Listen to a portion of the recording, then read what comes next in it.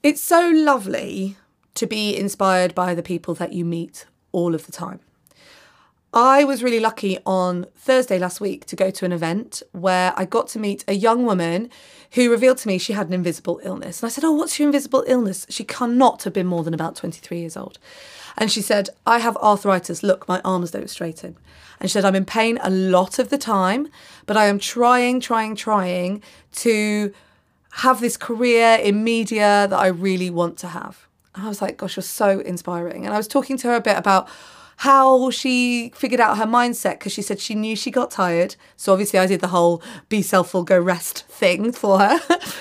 But she also talked about how she practices gratitude. And she said, "I often think, how could this be worse? How could this be worse? How could this be worse?"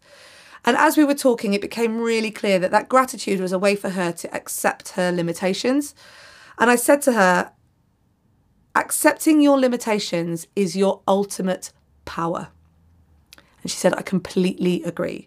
She said, "I know what I'm capable of, but I know that I can do more. And accepting those limitations and accepting who I am is my absolute power." So today, really think, accept who you are, accept your insides, accept everything about you, accept where you are and accept the now, because it is your absolute power. Have a fantastic day. I hope this starts your week with a bang. This is your Everyday Positivity on Volley with me, Kate Cocker. I will be back tomorrow. In the meantime, you've got this. Everyday Positivity is a Volley production. If you enjoy Everyday Positivity, please take a moment to check out the Volley app. There's a whole bunch of other inspiring short daily shows, plus the ability to chat with me and other Everyday Positivity listeners. You know what? It's pretty fun. Find the Volley app in the App Store or go to volley.fm to download.